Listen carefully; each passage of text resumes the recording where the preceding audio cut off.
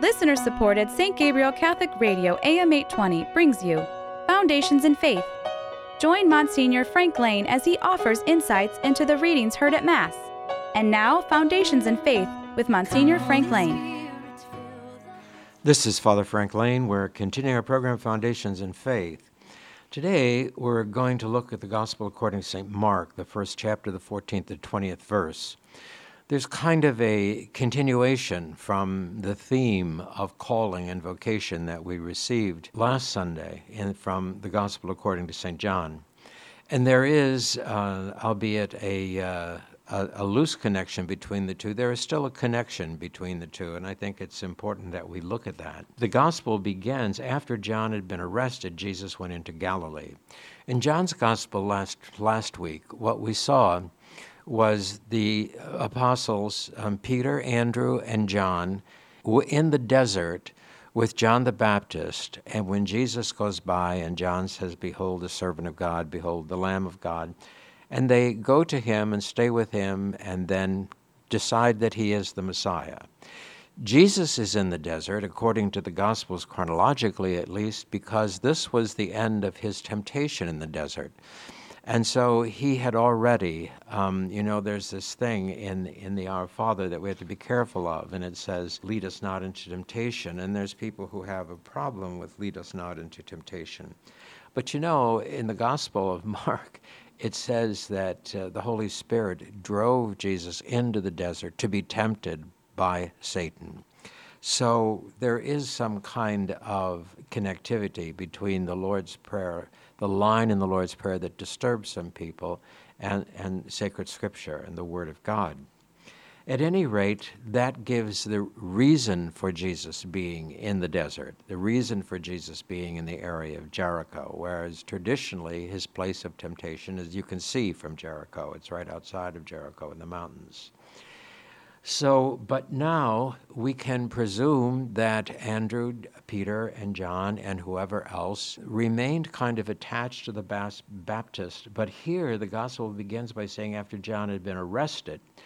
So John had been arrested for his teaching. Jesus was teaching more profoundly than John was, and so he left and went to Galilee. He got out of Judea. And there he proclaimed the good news from God, it says. "And the time has come," he said, "the kingdom of God is close at hand. Repent and believe the good news." This is interesting, too, because, of course, this is exactly what John the Baptist was preaching at the Jordan: repent and believe. And so, basically, in Mark especially, there is this smooth and transition from the message of the prophecies of the Old Testament to the message of redemption in the New Testament.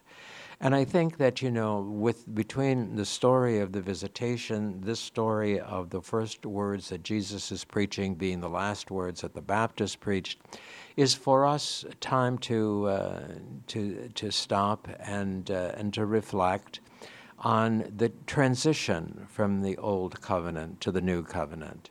There is all sorts of debate and acrimonious debate about the relationship between the Old and New Testament, with some people saying the Old Testament's completely rejected and others not, and so on and so forth. The fact of the matter is that what the Gospels emphasize in this transition is the transition from promise to fulfillment of promise, so that the Old Testament is the story of the promise, and the New Testament is a story of its fulfillment. They are dependent on each other. You can't talk about the fulfillment of the promise if you don't know what the promise is, and you can't talk about the promise coming from God if there is no fulfillment of it. So there is then a very clear, and as we saw in the visitation, a joyful transition from the promise to the fulfillment of the promise. And maybe that's the best way to speak of the two covenants, rather than to argue or be distraught over, what the connection is between Old and New Testament. Jesus is now proclaiming the same message that John proclaimed as the final prophet of the Old Testament: repent and believe the good news. Repent is a word that means basically down inside of ourselves, have a change of heart. And this really is significant, to have a change of heart. You know, a lot of times we want to move our repentance, we want to move our forgiveness, we want to move all of those things purely into the intellect, purely into our mind, and say, oh yes, you know, the famous line, yes, I have forgiven them, but I will never forget. Well, of course, that's not forgiveness, is it? It means that there has to be a change of heart, and that in the heart you have to see the value of the other person, despite the fact of what they may have done to you to incur, you know, your anger or your resentment or your dislike or whatever it is. But nevertheless, the change of heart means that despite all that, you can see within them the good that is there. And in seeing in them the good that is there, you then understand that everybody is flawed, everybody has flaws, everybody has blind spots. And I know that there's different levels of this. A minor offense is probably more easily forgiven than a major offense. And certainly when we turn into the realm of public life and public policy, the consequences of the sinfulness of leadership within the public arena has such dire consequences that perhaps we have a more visceral reaction than we do when it's only just personal. Nevertheless, it behooves the Christian inside of themselves to see the other person as a child of God, and seeing them as a child of God, to also seek, therefore, a change of heart in which we accept the child of God, in which we accept them as being loved by God without accepting the wrong that they do. We don't have to say, oh, well, you know, they really hurt my family, but after all, my family deserved it, so it's all right. That's not what you have to do. You have to say, you know, you have to ask yourself, have you ever hurt anyone? Has anyone in your family ever hurt anyone? Has anyone in your family ever committed a sin? Have you ever committed a sin? And if so, then there should be empathy with the one who sins against you. So repentance then is a change of heart when we turn away from attachments to evil and seek the attachment to good. So as he was proclaiming this then, he walked by the Sea of Galilee, and he saw Simon and his brother Andrew casting a net in the lake, for they were fishermen. Now, Jesus has gone back to Galilee. John is arrested, and so the disciples are also back in Galilee because they are Galileans. And Jesus says to them, follow me, and I will make you fishers of men. And at once they left their nets and followed him. It isn't that Jesus appears out of nowhere. Obviously, they know who he is, and obviously they have already encountered him, and they have already acknowledged him to be the Messiah. So it's not really just a stranger walks by and says, follow me, and they just jump off the boat and follow him. They have already met him. They already know who he is. They've already understood his mission. He never told them to leave John and come to him, but then when John is arrested, then he calls them. They understand this, and they go immediately. And it says at once they left their nets and they followed him.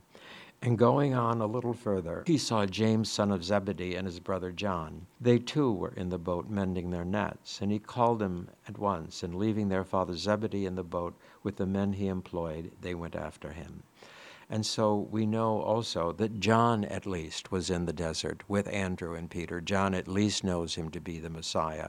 We know that from the Gospel of John. And so it isn't like, you know, this is just a spontaneous following of a stranger by some kind of magical insight. They have already met him. They have already come to know that he is the Messiah. Now, as Messiah, he calls them to follow him. And they are immediate in their response, instantaneous in their response, because they know who it is who follows them. So we have another gospel now that leads us into the question of discipleship, that leads us into the question of vocation, that leads us into the question of those whose task it is going to be to carry on the charismatic mission and the sacramental mission in the Eucharist especially that Jesus has established.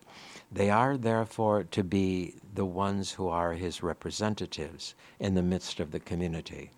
That does not mean they are morally better than anybody else. It doesn't mean they're wiser. It doesn't mean they're more knowledgeable. Certainly, we might find among the early believers those who had a little bit more courage than Peter had, those who had a little bit more wisdom perhaps than Thomas had. Who knows? But they aren't chosen because of the outstanding excellence of their achievements, their accomplishments, and their talents. They're chosen because they acknowledge Jesus as Messiah, because that's what their task is going to be, to proclaim him as Messiah to all the world. And in proclaiming him as Messiah to all the world, they are then in the process of carrying on his kingdom and preparing those who are his disciples in every age to come to the Lord, to come to his incarnate presence in Eucharist, come to his reality and incarnate presence in all sacrament and word. And so we have, once again, a vocational story. But we have something else besides simply the vocational story as well. Because we have a story, a narrative, that touches every Christian, not just those called to serve sacramentally in the person of the Lord, in the place of the Lord. We also have this sense, in faith, therefore, becomes the inherent motivation. Faith, this is a difficult thing within Christianity, because you know that Luther says that we are saved by faith alone. Well, the Scriptures does not say we're saved by faith alone. It says we're saved by faith. Luther adds the alone because that's his theological perspective. But the Council of Trent corrects Luther on that and says, no, it is faith, but it is also hope and charity. In other words, it's also an inner disposition to hope in the Lord Jesus Christ, and it is also a necessity of practicing the faith, which always and in all cases means not only following the rules, but also doing good for others. So it includes what we have come to call good works. For without good works, James himself says, faith without works is dead. That we must, in fact, share our faith and share our recognition of Jesus as Messiah with others in our own way, in our own time, in our families, in our relationships, social relationships, in our workplace, in our local communities, and so forth. That it is actually a necessity. That it's like if love, this is interesting, I think, if love is only consumed by the one loved, then that person does not really understand or experience the true nature of love. Because the very fact we are loved is because of the generosity of another who gives of themselves for us and does so in a way that we acknowledge and begin to experience, therefore, his love or her love. So that there is mutuality, there is generosity, and there is reciprocity. So that when we say, for instance, that God loves us, that does not mean simply that we are consumers of God's love and therefore we rejoice in his love and we keep it all to ourselves. Even those called to the eremitical life or to the cloistered life are obligated to share that life through prayer with the whole church, with others. We know, for instance, how strange it is, but true, that Saint Therese of Lisieux was proclaimed, a patroness of the missions, yet she never left her Carmel in Lisieux from the time she was, 15 or 16 years old on. And so, too, is it with us. We certainly are not cloistered. We are constantly in relationship with other people. And our faith is revealed, and our hope is revealed, and our trust and charity is revealed in how we deal with them. And this is part of the danger of the contentiousness that we face, the serious contentiousness. And, there is a radical social problem involved with all of this business. There is, for instance, what we might call a progressive secular religion that is among us. The heart of the Christian knows that they themselves are affected with sin and they themselves have sinned. John tells us, anyone who says he does not sin, has not sinned, is a liar. That we know, whether we recognize that sinfulness or not, it is there, it is within us. We also know that the best way that we can interact with our world and interact with others and with the church and with the societies in which we live is from a heart that repents, listens to the final prophecy of John and the new fulfillment of prophecy of Jesus. Repent and believe. And so we know what that means. It means that we actively, therefore, become better people with better, greater reality, greater faith and love to offer to others when we ourselves go beyond and seek the forgiveness of our sins and the repentance and the change of our hearts. In the progressive secular religion that we have, the person exempts themselves from personal responsibility through sinfulness. They see nothing wrong with themselves, and they place the fallen nature, human nature, not in humanity, but in the structures of the society. And so they feel in a way that their obligation is therefore to destroy the evil structures around them and to recreate the good structures. And when doing so, they seek not the kingdom of heaven, but they seek an earthly utopia. And we know what the word utopia means. It comes from the Greek otupos, and it means nowhere. It means that such a thing is not possible for humanity. And because they seek an impossible goal, they are prone to anger and prone to violence. And that's the world that we live in. How do we then, as Christians, face the world of those who do not believe that the dysfunction, that the problems of our age are the fault of humanity, but the fault of something outside of themselves? How do we encounter them? If we speak to them about the troubled human heart, if we quote Jeremiah, nothing is more tortuous than the human heart, what can remedy it? Who knows the remedy? The human heart is a torturous instrument in a way. It is a place to love, but it is a place to suffer also, and it is a place to gain wisdom. For the heart is the wisdom component of knowledge. And without charity in knowledge, there is no wisdom. And so the combination of the troubled human heart, which is reflective of the turmoil of the world, and that the Lord asks us then to repent and says over and over again, he sees the heart, he looks into the heart. This is where we get the whole attachment to the heart of Jesus Christ, for it is there we find a heart that is the whole person and is integral and is filled with nothing but love and with goodness, with hope, with charity, with knowledge, with wisdom, and all of those things. In other words, we find in that our own healing of our own troubled hearts. But that's the Christian way. The secular way, the new progressive religion says no. No, we're just fine. It's the structures of the society. And if any human being does what we call sin, in other words, does a bad thing, it's because they were made to do so by the wicked society in which they live. And so there is the cry then always of anyone who espouses the secular religion, who's caught in an act of personal evil of any kind or personal sin of any kind, that they become then, instead of those called to repentance as Jesus and John called to repentance, they then become identified merely as victims, and again, having no responsibility for the wrong that they have done. This is the world in which we live, and this is why a gospel like this is so problematic and so troublesome for us, because we don't see it reflected in the structures of the society in which we live. The structures are what they are because humanity created them. God did not create them. Humanity created them. We are the ones who created governments. We are the ones who created social structures. We are the ones who create public values. We are the ones who articulate a public understanding of the nature of the human person and the nature of society and so forth. That's not God. And so if we create from a repentant heart, we will create benevolent structures. If we create from hearts filled with sinfulness, we will create sinful structures.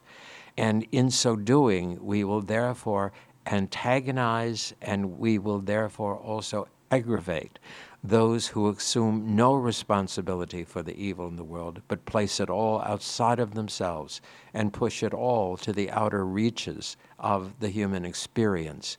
And then say, when in fact my rage and my anger is unable to change and people are hurt by the structures that are there, they must be victims because they can't possibly be responsible for it. And so they come then to begin to think, well, that we have to tear down all of the structures and build something new, something benevolent, something. But what does it reflect of secular, civil, progressive religion? It reflects a lack of understanding of the human person, a lack of realization of what it means to be fully human in the interiority of the person, in their heart. It means that we do not understand the relationship of humanity with God. It means that we do not accept a God, and it means that we go back to the ancient heresies, beginning in the 2nd century, where God then becomes the one who creates evil, and the human spirit of the age is the only thing capable of creating good. And so, as in the ancient days, the Gnostics said, well, the God of the Old Testament's an evil God. He created the material world, and only the God of the New Testament, it can possibly be a God because he created the spirit. But the modern progressives don't even give that, although they do think their human spirit is without fault. Not mine or yours, but their human spirit is without fault, and therefore we stand able to be condemned for the wickedness that we have perpetrated upon the world. It's a very strange thing, but is something that has arisen over and over again in contradiction to Christianity, and it began in the 2nd century, and it has been on and off through the ages. Augustine was one of the Manichaeans before his conversion. We know that there was a huge problem in southern France in the 13th century with the Albigensian heresy, which was exactly the same heresy as modern civil progressive religion. And that is that, that my consciousness is good, but the evil structures of the society are evil and they must be destroyed. And then we, in our goodness, will recreate. But what is, you look at those who want to tear down contemporary structures, what in the world would they create as an alternative? Coming from the depths of a heart which does not know itself, which does not acknowledge its own participation in evil, which does not understand the power of the words of the Baptist and the words of Jesus, saying to us then, repent, let your heart change, let yourself seek that which is good, rather than see that within themselves.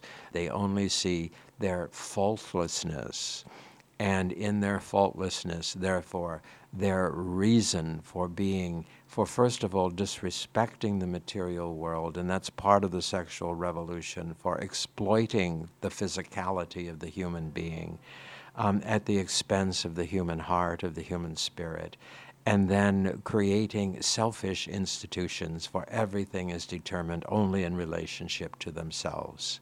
And so the evil that we have, actually, they have created, and that we ourselves are to pray for and to do the best we can to bring the goodness of the Lord into the public society. That's part of charity. That's part of good works. That's part of what we're called to do. So this gospel then opens up for us some real possibilities for reflection upon the modern world, and reflections upon the role that our faith plays in the modern world and the role that our faith plays in our own hearts. We should remember very clearly the words of the Council of Trent. We are saved by faith, but also by hope and charity. In the Lutheran position, the faith alone position, we cannot share our faith because no one is capable of receiving anything good. And therefore the human spirit is depraved, he says. We don't believe that. We have never accepted that. We believe that there is the capacity for goodness within the human person, and that comes through grace, and that comes through grace which instills within us faith and hope and charity. And those are the things which, when we release them outward into the society and into the world in which we live, bring healing and peace and hope into a very troubled world. It is not the destruction of structures that brings about some kind of earthly utopia, some earthly nowhere.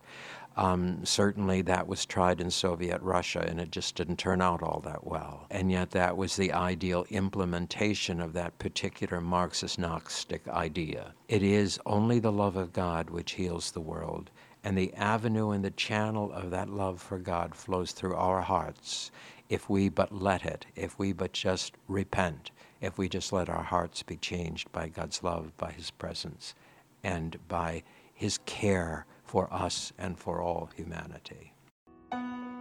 Foundations in Faith is a production of listener-supported St. Gabriel Catholic Radio AM 820. Archives of Foundations in Faith are available at stgabrielradio.com.